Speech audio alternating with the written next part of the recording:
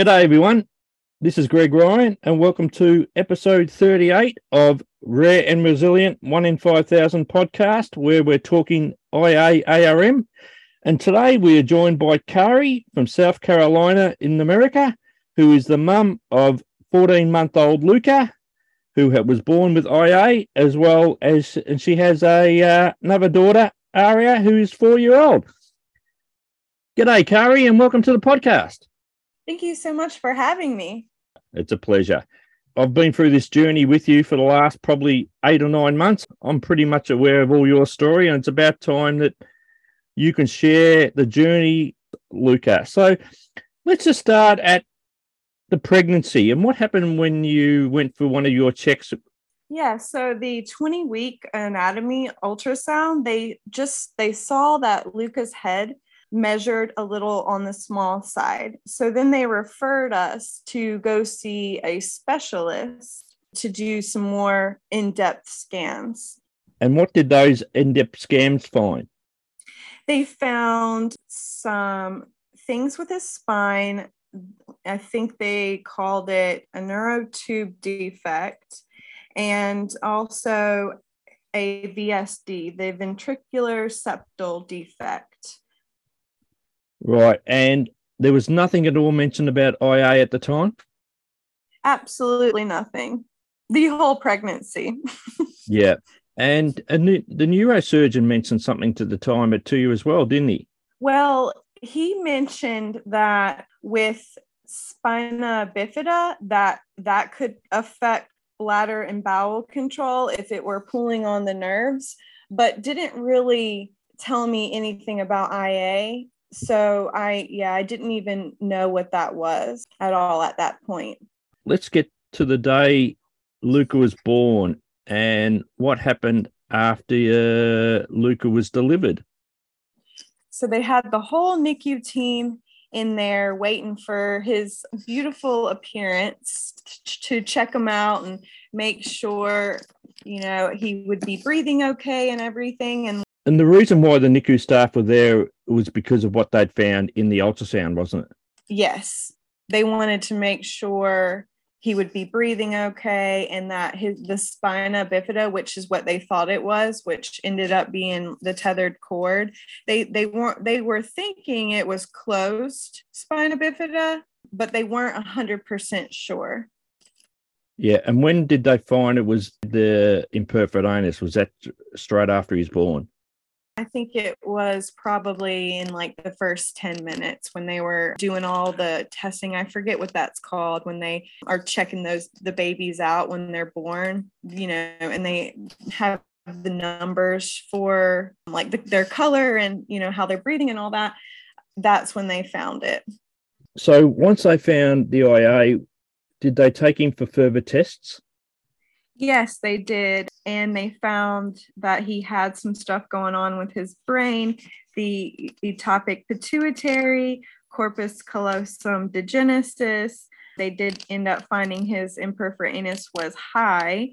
They found the tethered spinal cord, some issues going on with his left kidneys.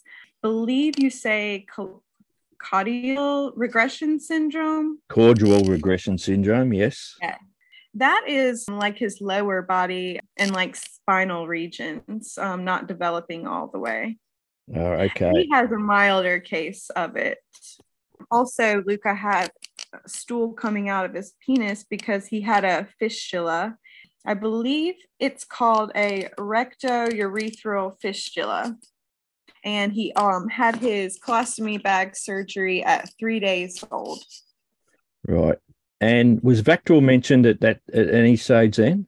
A nurse from the NICU mentioned, she said, I believe this sounds like VACTERL. And then shortly after that, that diagnosis was confirmed by a doctor.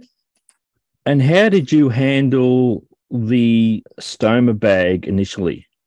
It was awful in the hospital. I mean, the nurses weren't even handling that well. His skin got so bad. Almost his entire stomach and his side was just bright red weeping skin. And so the bags aren't going to stick to like oozing skin. And it just got worse and worse and worse. And then also the skin that is supposed to separate the mucus fistula and the stoma, there's like a separation of skin between those two places. It had gotten so irritated and eaten away by all that acidic stool, because when it comes out early, it's a little more acidic, and then when it sits on your skin, it just, really doesn't do well on your skin. And it disappeared. His skin disappeared. It just went away, and it was just raw. Geez, that must have been incredibly frustrating and horrible for him and for you. It was. I tried to get so many people involved to help him. I tried to get wound care involved, which just was a nightmare. I was trying to email the surgeon and have the nurses email the surgeon to let him know what was happening. And that was about the same time I realized that his stool wasn't even coming out of the correct place.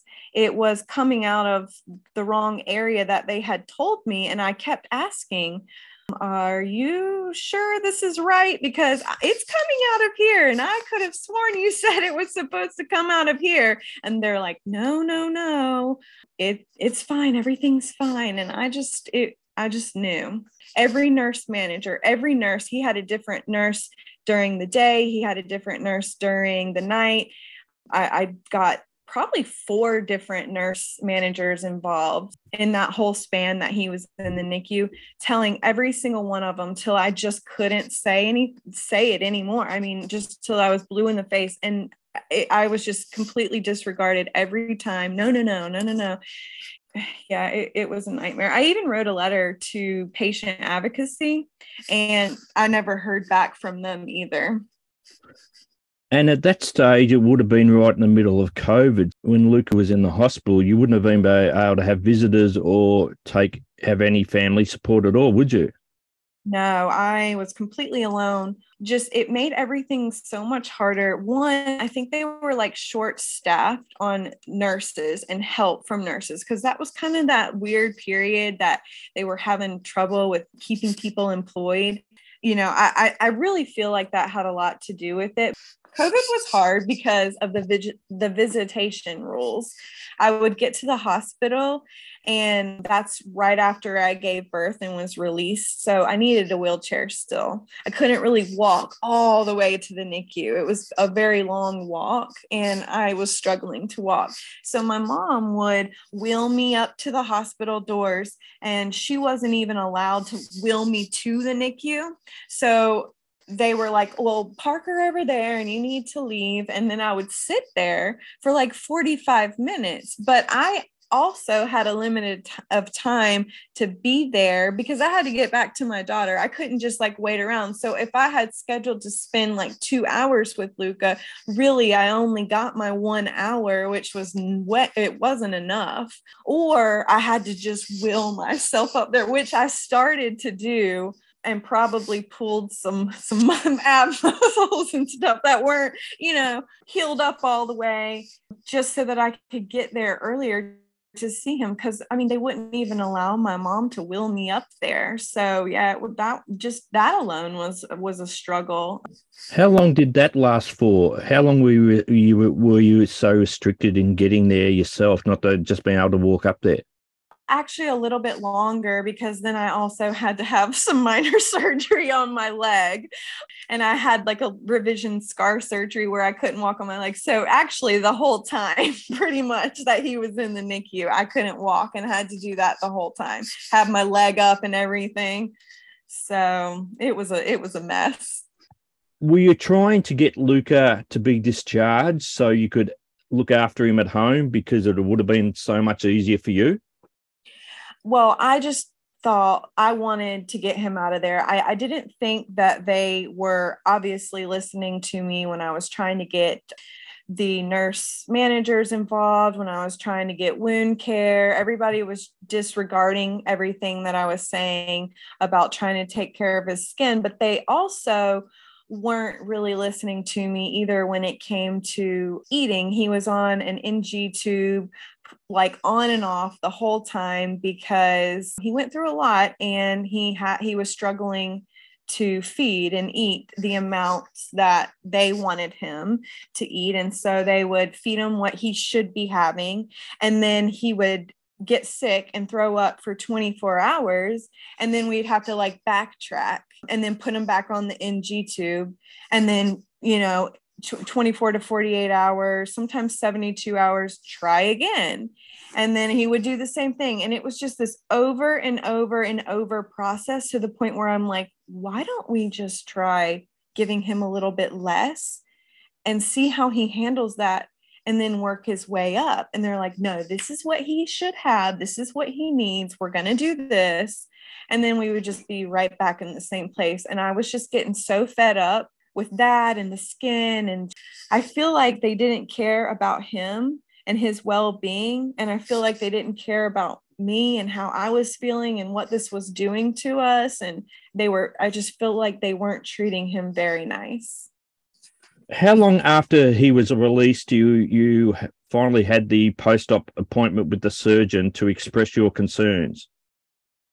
It was very shortly after we were released from the hospital. I took him up to the surgeon's office for his post-op surgery appointment. And I told him I desperately had been trying to get in touch with him. And that's when he told me, yes, that he had done it in reverse. So his small and large intestines were mixed up, and he needed to have an emergency revision surgery in a matter of days. I was absolutely shocked. And then I was really terrified, because if we didn't have this surgery, I felt like he wasn't going to make it. Because also, one thing I don't think I've mentioned is that he would lose the color in his skin, and he would just like go so pale that there was like no pink and like any blood looking to his skin. I honestly, like, he even hates saying this out loud, but he would be laying, sleeping, and he would look like he was no longer with us. And I would just run up to him and check him and like make sure he was still with us, because he was just so sick. So yeah, I was terrified if we didn't get it done right away that he wouldn't make it. But then I was so scared at the same time to let the surgeon who did it incorrectly do it again. But I just felt like I didn't have enough time to get him anywhere else. So, we did the revision surgery. And how did that go? Well, it was a nightmare again. The PICU was a bad experience, as the NICU was a bad experience. I don't think I even mentioned some of yes, they weren't listening to me in the NICU, but I remember with his weeping, oozing skin, they would hold his arms and legs down. Like, one nurse would hold his arms, and then another nurse would hold his legs to do his colostomy bag. And they would put alcohol on his broken skin, and he would just, cry and scream. And then he would get to the point where he would just look at me and take a deep breath and then just stop crying. And it was like the most pitiful thing, because he's like, nobody's helping me. That one's hard. That will forever be in my mind. And then they would look at me and they'd be like, oh, this is your life now. You need to get used to this. Dear me. I don't know what to say.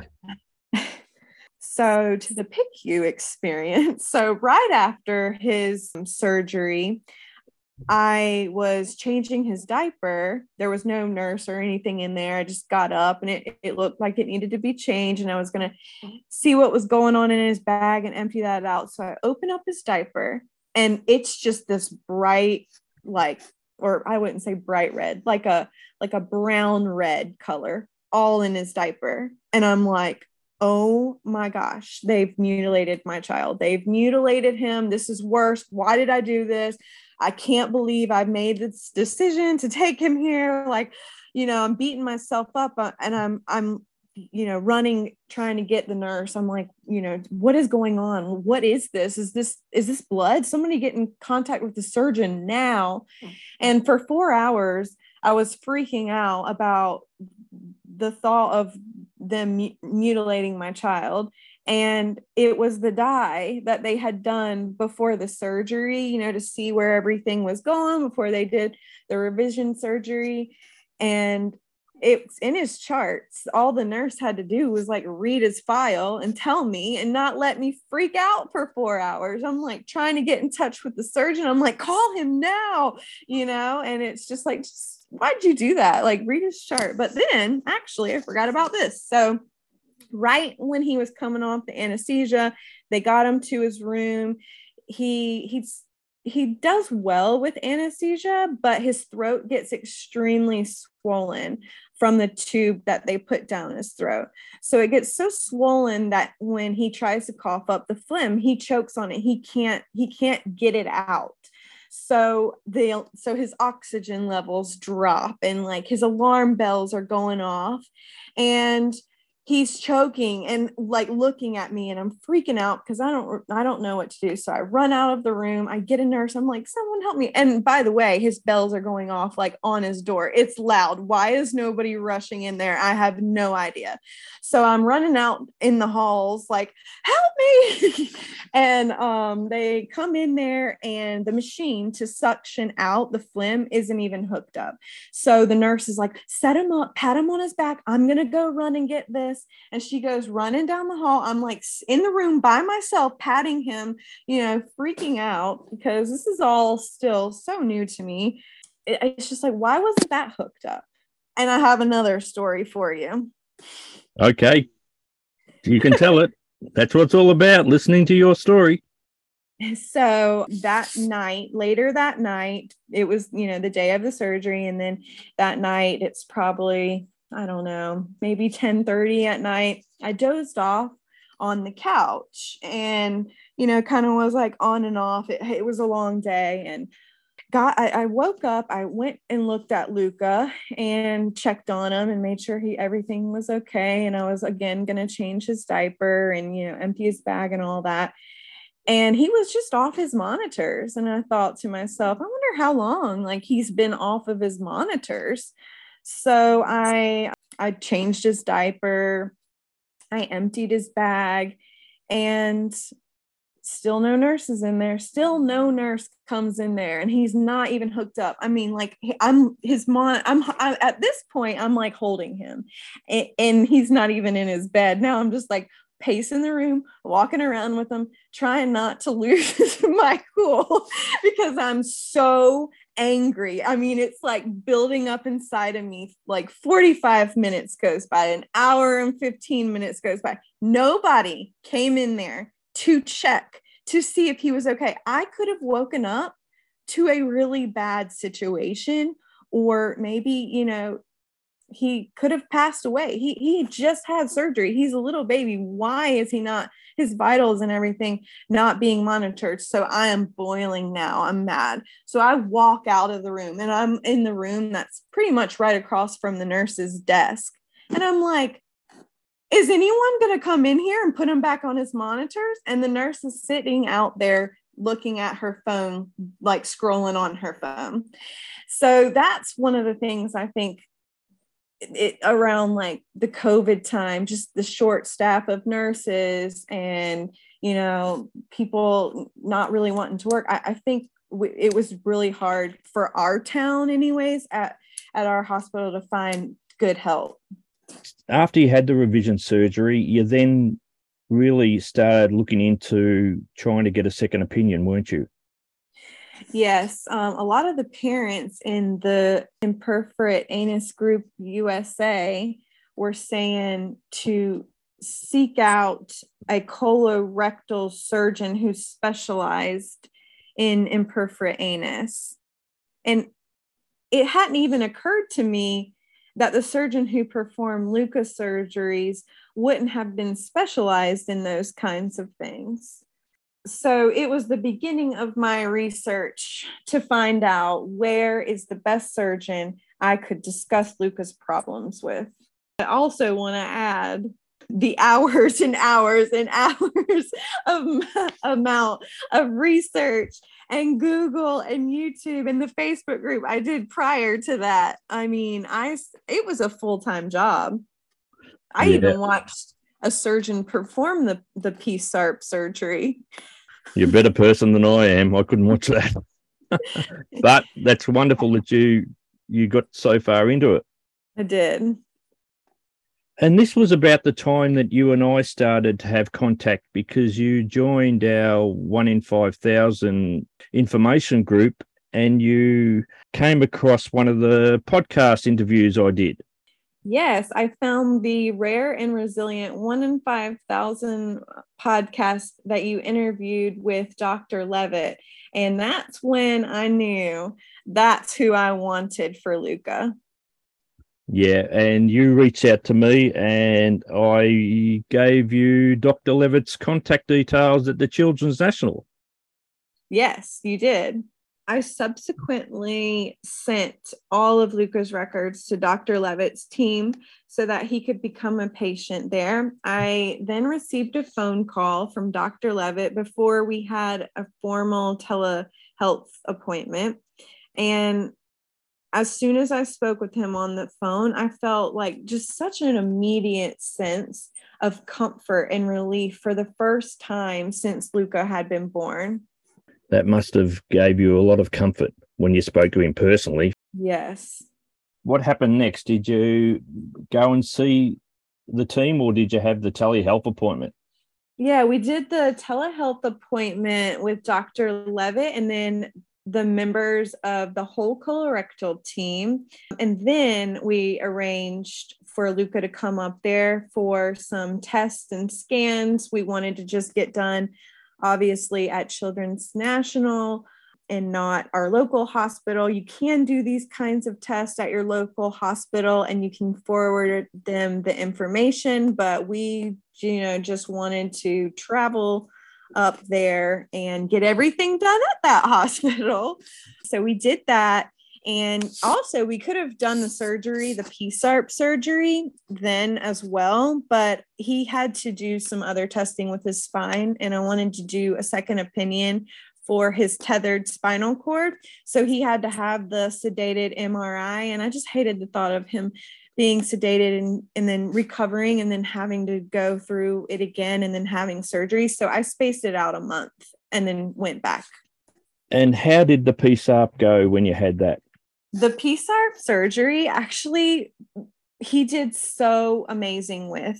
So amazing that he was released in 24 hours. And actually, it's usually 3 to 5 days in the hospital. And he just did so well that they released him in 24 hours. They also addressed his fistula, so the stool that was coming out of his penis, during the PSARP surgery.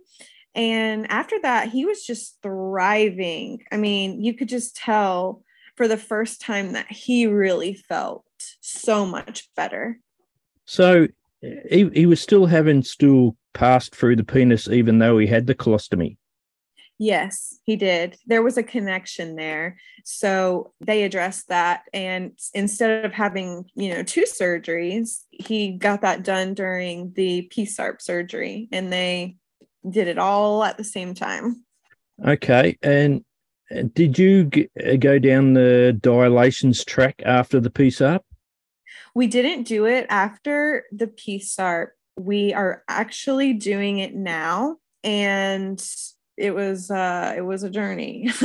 It was not a fun thing to do. He had developed a stricture, so we had to start doing dilations during that time. And now he's doing great. I mean, now it's really helping, and we've gotten to the number that he needs to be at, and everything seems to be working great now. Oh, okay. Oh, that's wonderful. How long after the PSARP did he have his closure of the colostomy?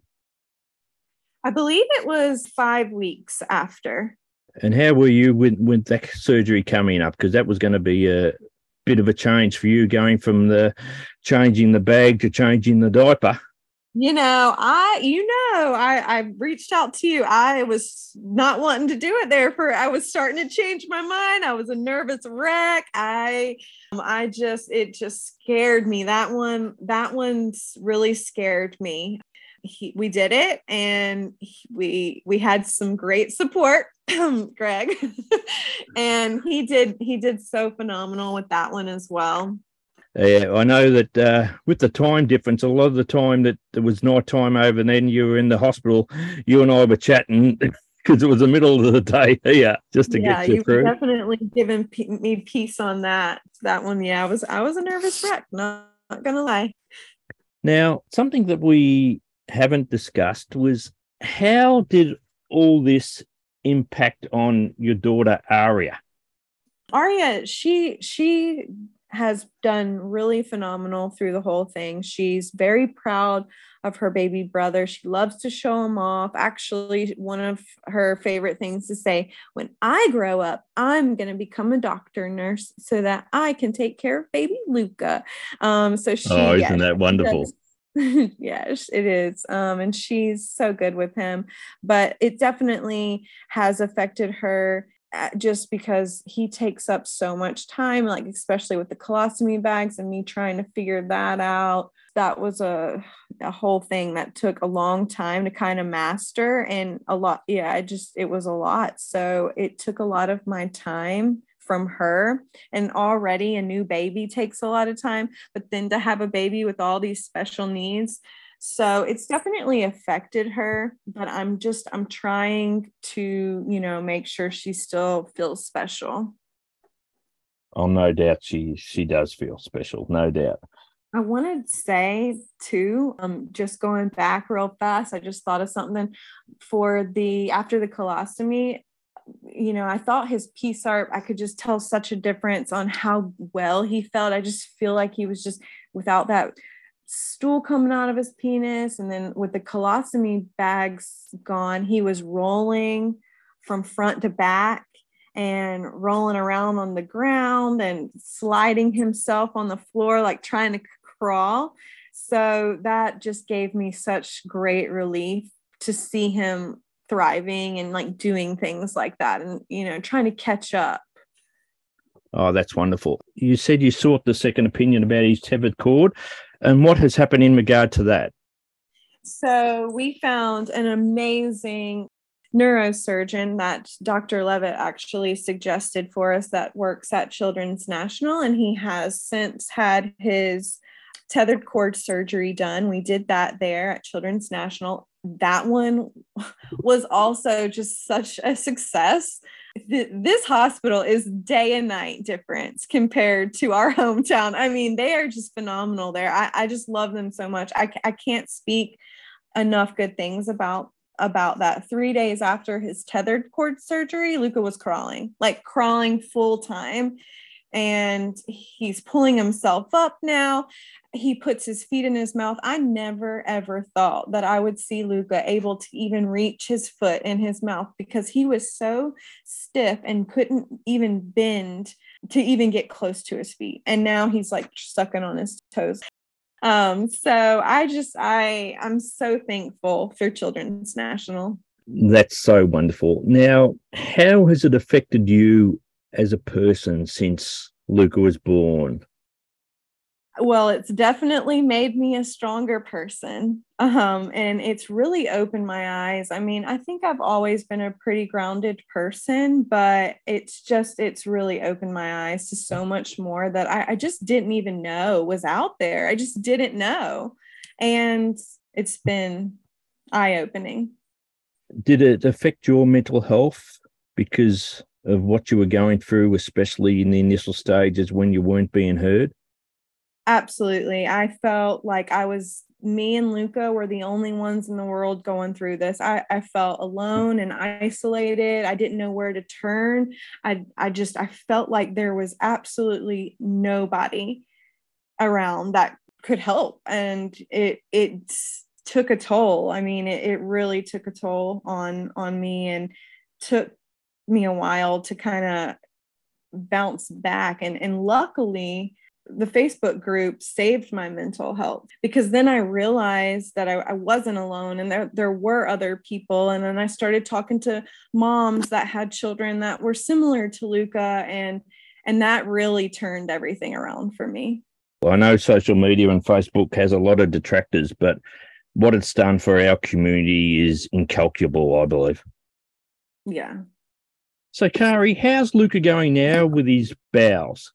His bowels are much better. Not perfect. It's definitely another learning curve, but the dilations, though they are not fun, they really have made a tremendous difference, helping him eliminate getting everything out and not struggling. It's much better. What's he on as far as a bowel management program at the moment? Is he on, or is it just diet? Well, he will likely be on Senna. We've kind of played around with that a little bit, and Miralax from the stricture, trying to keep it thin here and there. But he got some pretty bad blistering from the Senna. So right now we are actually finding that his diet has been doing well for him, currently, and that could change later. But right now we're doing pretty good without it. Hopefully we can keep it up, but if not, we'll try out Senna or something like that later on. Is there anything else you would like to say just in closing? I just want to say that, through this journey, there's definitely been days where I wanted to give up, and, I would look at Luca and be like, nope, that's not an option. Can't do it. But it was definitely, hard to cope in the beginning, and I didn't have anyone there helping me decide where to take Luca, what to do, what not to do, where to go, what doctors is he going to see, what doctors isn't he going to see. And I felt so completely alone. It was so much pressure. I could barely sleep. And I did have support from my mom and dad and family members saying, you're doing a great job and you're doing the right things, but nobody helping me make the decisions for Luca. And those were just solely based on me and what my gut was saying. So I just want to say that if anyone is struggling to cope, to please reach out to me. I know what it's like to feel alone, and I never want anyone to feel the way I did. Okay. Do you want to give your email address so people can contact you in need, which I think is a great idea? Yes, it's Kari, Kari, bug, bug88@gmail.com. Oh, that's wonderful, Kari. That's wonderful. So I can't thank you enough for being so open and talking through the roller coaster of a journey you've had with Luca. I'm sure it's going to impact on so many people in our community who listens to it. So it's been wonderful to talk to you, Kari. Thank you so much for having me and listening to our story. I'm so glad to be able to tell it, and I really hope that it does help people out there, and especially help people not feel alone. I've got no doubt it will. Okay. Bye-bye. See ya.